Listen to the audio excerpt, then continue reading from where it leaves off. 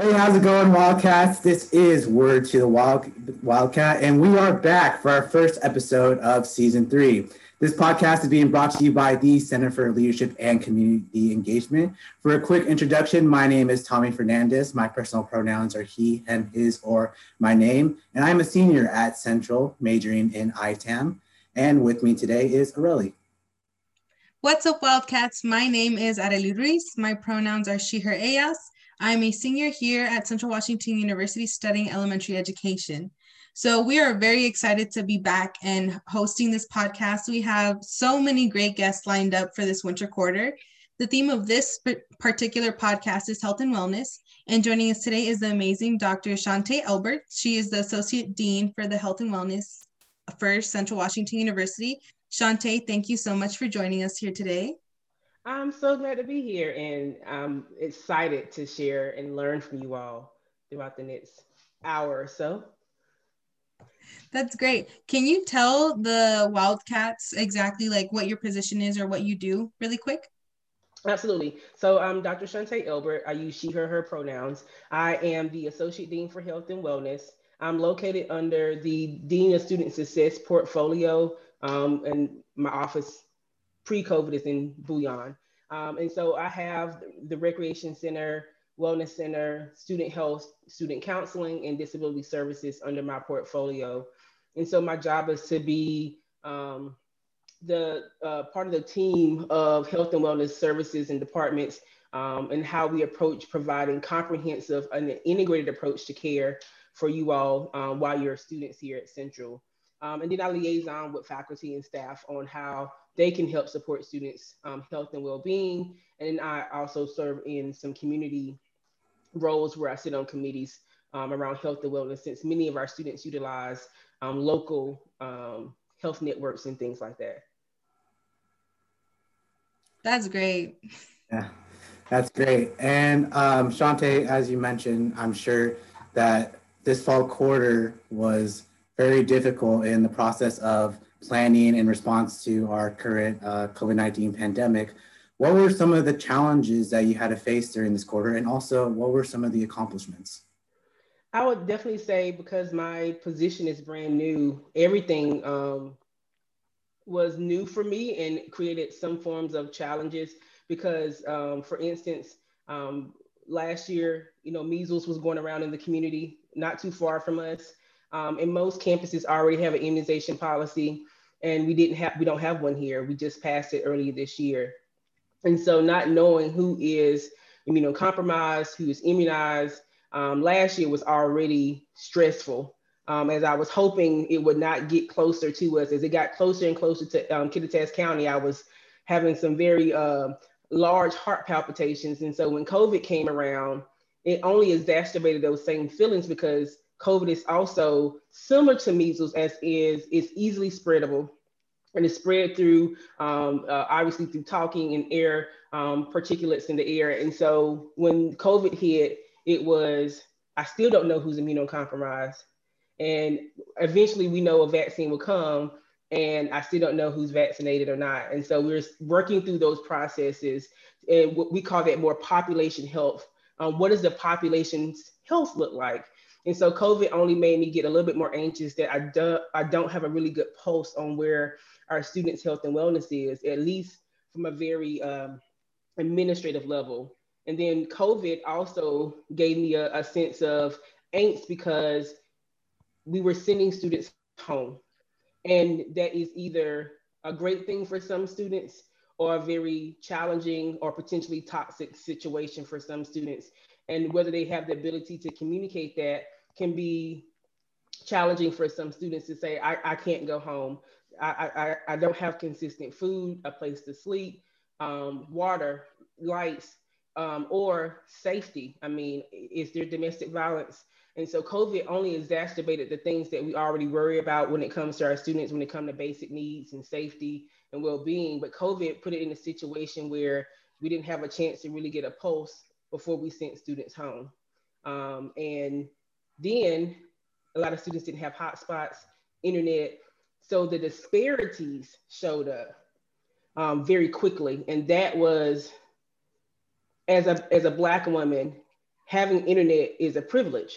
And so it made me even more mindful of making sure we're equitable in how we engage our students that we sent home. And then some of the accomplishments is just being able to rally our incident management team together. We've been meeting since February, late January, February, and haven't stopped meeting, and having this strong group of people all meeting on a sometimes daily, definitely weekly basis to say, we want to centralize the health and safety of our employees and students. How do we do that? Knowing that literally sometimes it felt like things were changing on a weekly basis. And I feel so privileged to be part of that team of professionals who, without question, centered the health and well-being of our campus community, even if that meant working on weekends, working pre 8 o'clock, after 5 o'clock, weekends, that type of dedication. Many people didn't know we were doing all of that, but that's what we did. And I am, that's a sense of accomplishment, because I have colleagues who have horror stories of what those first couple of months and what the lingering months have been, trying to rally a team of professionals together to have one central thought on how you support the campus. And so that's where we are. So I'm happy where we are. We have some systems in place. We're almost to that point where I can say we're a fine oiled machine. Not quite there, but we're close. And so I'm happy to be at that place, especially with the size campus that we have and the limited resources that we have compared to some of our counterparts across the state who have a medical school or a larger hospital system nearby. That just puts a lot of things into perspective for me. I know we've already discussed some of the things that have been challenging the health and wellness portion of our school, but those are just some interesting things. Like, I, for one, didn't realize, like, I had some idea that there was going to be some issues with disparities and having certain students either fall behind or not even being able to attend the way that they normally would. Me being here for 5 years already, I would have never thought in a million years that I would have been a part of this campus while they were struggling with this situation.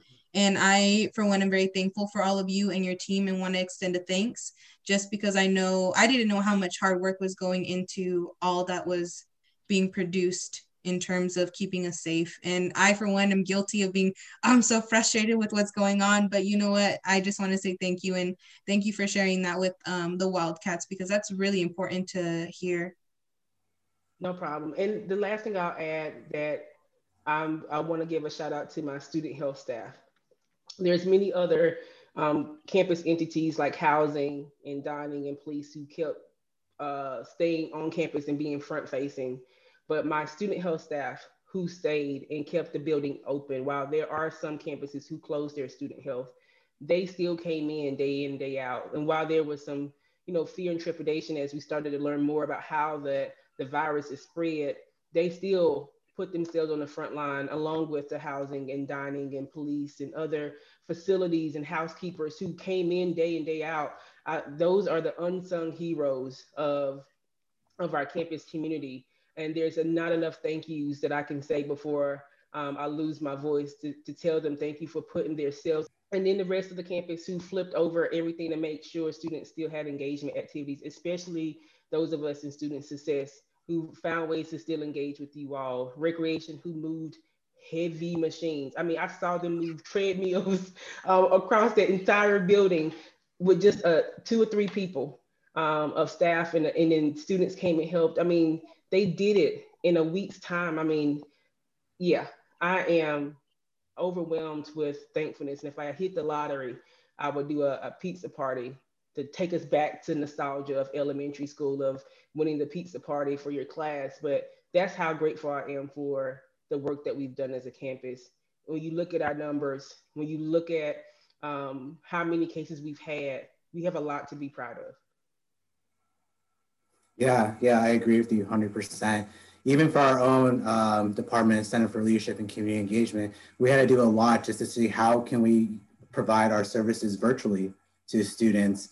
And I'm sure, I can imagine, like, one of the challenges for maybe you in the Health and Wellness Center was how could we address all of our students that are not here in Ellensburg?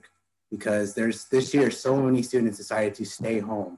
And I can imagine that was just a whole new level of just stresses, just getting used to the new online format and just not being on campus. Absolutely. I mean, I did my second year of my master's program fully online and my doctorate fully online. So I embrace online learning, but you have to be be in a different type of mindset to Yeah. do a fully online semester or quarter. And it's a different type of work ethic where you're the one leading a lot of the conversations with your faculty, especially depending on how engaged your faculty can be. And so, just in undergrad, when I would sit in the front row and ask questions, I was the same way online. They'd be like, "Who is this person emailing me?" Me. And I think some students approach the online courses the way they approach face to face, where they can kind of sit in the middle in the back of the classroom, still glean information, go study, go to office hours, and be fine. Online learning is not the same. And Yeah. so I don't think some of our students were prepared for it, and then that's why some students decided to not even enroll or come back. Because I mean, it's a different type of environment, period. And who wants to, virtually high five everybody every day, or across, 6 feet, hey, waving at everybody. I think people just didn't know what to expect, and so, but for those who moved on campus, we've heard good feedback, with the experiences they were able to have. So we're still learning.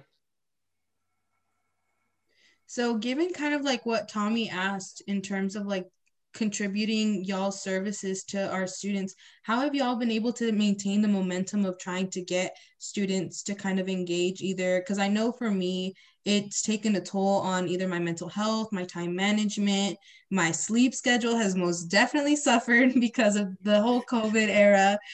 So, how have y'all been able to like, what kind of services? Because I, for one, have not been as connected to the wellness, health and wellness aspect of it all for Central. How have y'all been able to maintain that momentum to make sure that students have the services that they need?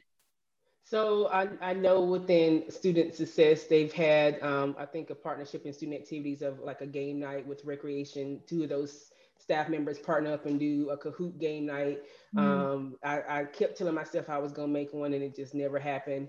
Recreation still had virtual group fitness classes over the quarter. Wellness Center, the DEC, and counseling had their versions of either yoga or mindfulness meditation, and so those were all still going on through virtual formats, and so those things still happen. But students have to go look for it, and that's the biggest thing about engagement. Students have to want it and go look for it, and find ways to engage. And it's no different from when you're on campus, but it definitely is a little bit more challenging when you're at home, because you just can't look up at the TV and see what's scrolling on the TVs in the search and say, oh, this is happening tonight. Hey, y'all, let's go.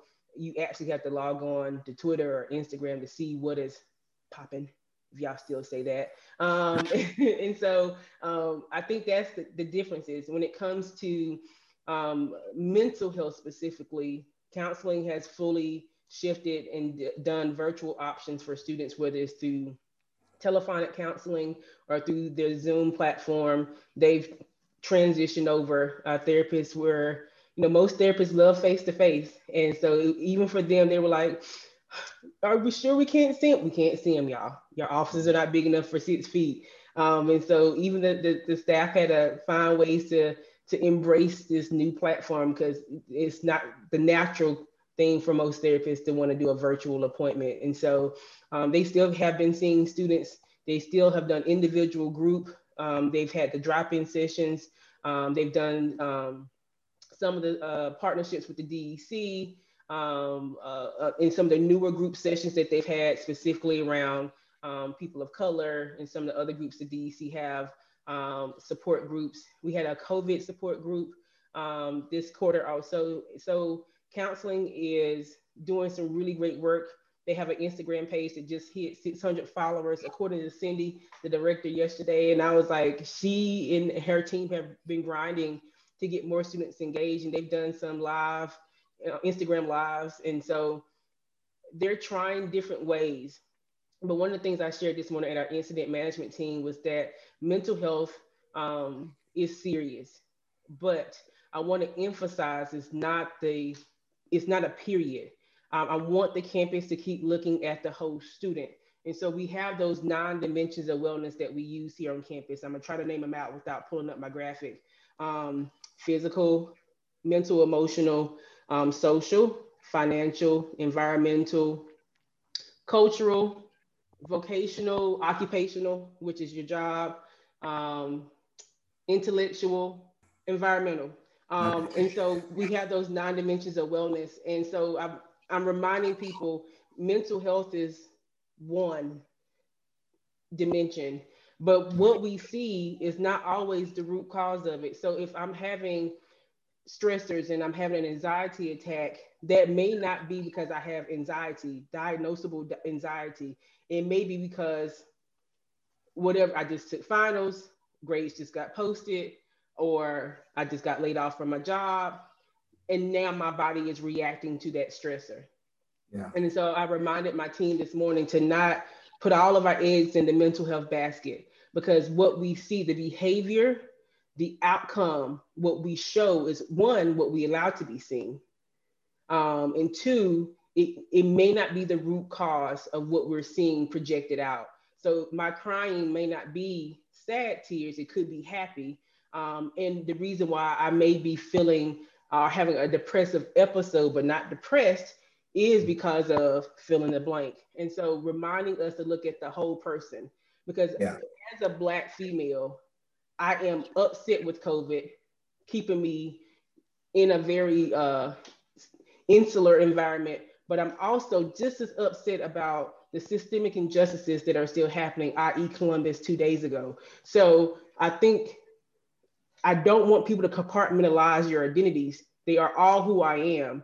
And mental health is either a diagnosable issue, it could be episodic, or the behavior that what we are allowing things to come out, what people see. So I see that you're upset, but then why are you upset? Let's get to the root cause of it. And so for me, mental health is just one aspect of this. Financial wellness, social justice, those things are still very, very important to me. And so those are some of the things that I'm reminding people to be mindful of mental health. And it's also much more palpable to say mental and emotional health, because there's still some stigma behind it in certain cultures and populations. And so the things I really want to push is look at the whole person. Yeah. See all of me, because right now I'm thriving occupationally, but culturally, a lot of people of color are just suffering in the midst of COVID, because we are disproportionately being impacted by COVID and dying from COVID. All those can coexist at the same time. But I just want to say thank you for sharing that perspective, because what you said just made like so much sense to me. And, I think one thing that is going to be very important, especially for like this next upcoming quarter, is how students, practice their wellness. How do they practice their self-care? Because, as it's already outside getting darker and everything, there's going to be it's going to be different from last quarter. But it's how do students like respond, and how do they make sure that they are taking care of themselves, so that some of the stresses that they may face in life, they have ways that they can, counteract that and care for themselves. I call it the two build for those who like to build things, and that is not me. And then for those of us who like to cook, that's why I use the kitchen analogy. And I always talk about my granny not having a crock pot. She don't believe in crock pots, and still to this day doesn't have one. But when she cooks a good meal, she uses multiple types of pots and pans, the oven and the stove. She preps some stuff the day before, cooks throughout the day. That is what wellness is about. Some take some prep work, some take some trying throughout the day, but also it's different types of meals. You got your appetizers, your main course, your sides, and your dessert. All of them can be done on the stove, in the stove, outside of the stove. But it's trying something. It's a nice buffet. And then for those who like to build, you got to have the nails, the hammer, the screwdriver, and everything else in between to build something. And when you're missing a tool, you don't realize it till you need it. And that's how I look at wellness. You have to try different things. And I always talk about me reading romance novels. the cheesy ones, like the 99-cent books that nobody talks about. My Yeah. twin used to read them all the time, and I never read them. But this past year, I started reading them, and it has been so helpful to just take my mind away and read a cheesy love story about whatever. And it's been helpful for me just to find a way to just recenter, read something, or go in there and cook, or cut on some reggae and hip hop. I love reggaeton, and so poor neighbors, they just don't even know. And so what I'm doing multiple things to recenter, not just one. And I Yeah. think my homework for you all and for those who listen to this is try something new. Whatever you do for your wellness, if you put it in your phone, which some of my stuff is in here, or you use a calendar, write it in Sharpie, it's non-negotiable. And you have to do something. Try something new every month. So that's your homework. And then for those who listen, it's your homework. I'll check in with you later. So something that we also talked about not too long ago was just how you engage with your work, because everything that you're mentioning is just great advice. I love that you even assigned us homework because I'm already practicing on some of the stuff that you're mentioning. So I don't like homework, but I'll take on your homework. But just in terms of how you engage with us as students versus like how you engage with us or engage with administration, I know that that was a really important topic that we discussed not too long ago about how we can advocate for ourselves in terms of how we want to show up in at Central, how we're going to show up, and how we can talk to administration in terms of our needs and what we want. So the first thing is I tell students, if you pay for the service, you use it. I just had a parent post in the parent group, hey, can my student use student health? Are they still open? Yes, they're still open. If they pay the fee, go right on over, make an appointment. I think a lot of times people don't know that student health is a real medical clinic, x-rays, lab, they can do casting, just like any standard primary care. We have a dietitian. I mean, most students, if you don't embrace the services, you won't know everything they have to offer. So if you're paying for it and you won't get these type of prices post graduation, try it out. This is the safest way to try new services and be able to ask questions with staff who know that the whole purpose is for you to learn, to embrace it. So that way, when you go out and graduate and you're paying for it out of your pocket in a very different way, that you can get the best bang for your buck. And when you meet a doctor that you don't appreciate, you know how to advocate and say what you say. So I always tell students, one, utilize the services that you pay for. Try to work out, go to the wellness center, stop by disability services to learn something. You may learn something not for you, but for your peers. Second of all, fill out the surveys. If you are going to something, whether you liked it or not, fill out the surveys. Sometimes that's the only way we get feedback from you all on how we are doing, whether there's the satisfaction surveys that many of the departments do with student success. I know Donnie has surveys, but the faculty ask students to fill out surveys about how the faculty did for that quarter. Fill out the surveys. I'm waiting for my surveys because I teach online too. I'm waiting for the surveys to come back so I can learn what I did well, where I didn't, and where I can grow. Now, hopefully everybody has that mindset to grow from even the negative feedback. Now, once you do all those things, if you see there's some gaps in what you all want and need, and you don't know how to approach it, that's where ASCWU comes in, or go directly to the staff, the directors, or some of the administrators and say, hey, can I just sit down and ask questions? We're here for you. Ask questions, ask about the budget, ask how our service models were created, ask how we serve the diversity of our student population. I remember when I first got here, many of the students asked me how I was going to diversify my departments because none of my departments had staff of color. Yeah. I said, well, what I can do is give you consistent feedback and show you receipts on how we have started to transcend how we do searches. I can show you where we've started to post our positions where we normally wouldn't have posted them, such as Black ladies in public health, Latinos in higher ed group, like all these different culturally based groups that we normally didn't post to. I can show you we've did these extra things. But if the hire didn't happen, it's not because we didn't do our work. I think that's the part where I believe in showing receipts, especially since students pay a fee for many of my areas where student fee funded. You should be able to come in and ask those questions, and I should be able to show you how we're truly serving the diversity of our student population. And asking, asking administration, hey, we see some gaps here, or we have some questions. I always believe in coming prepared. So any meeting I have, there's always an agenda, just like you all sent me questions. Same thing, same approach. You're learning transferable skills from school to profession to your professional world. Never show up for a meeting unprepared. Always have an agenda, whether it's you share it out with them in advance or not, you come in prepared and have some talking points, and then have some suggestions on what you think could be beneficial.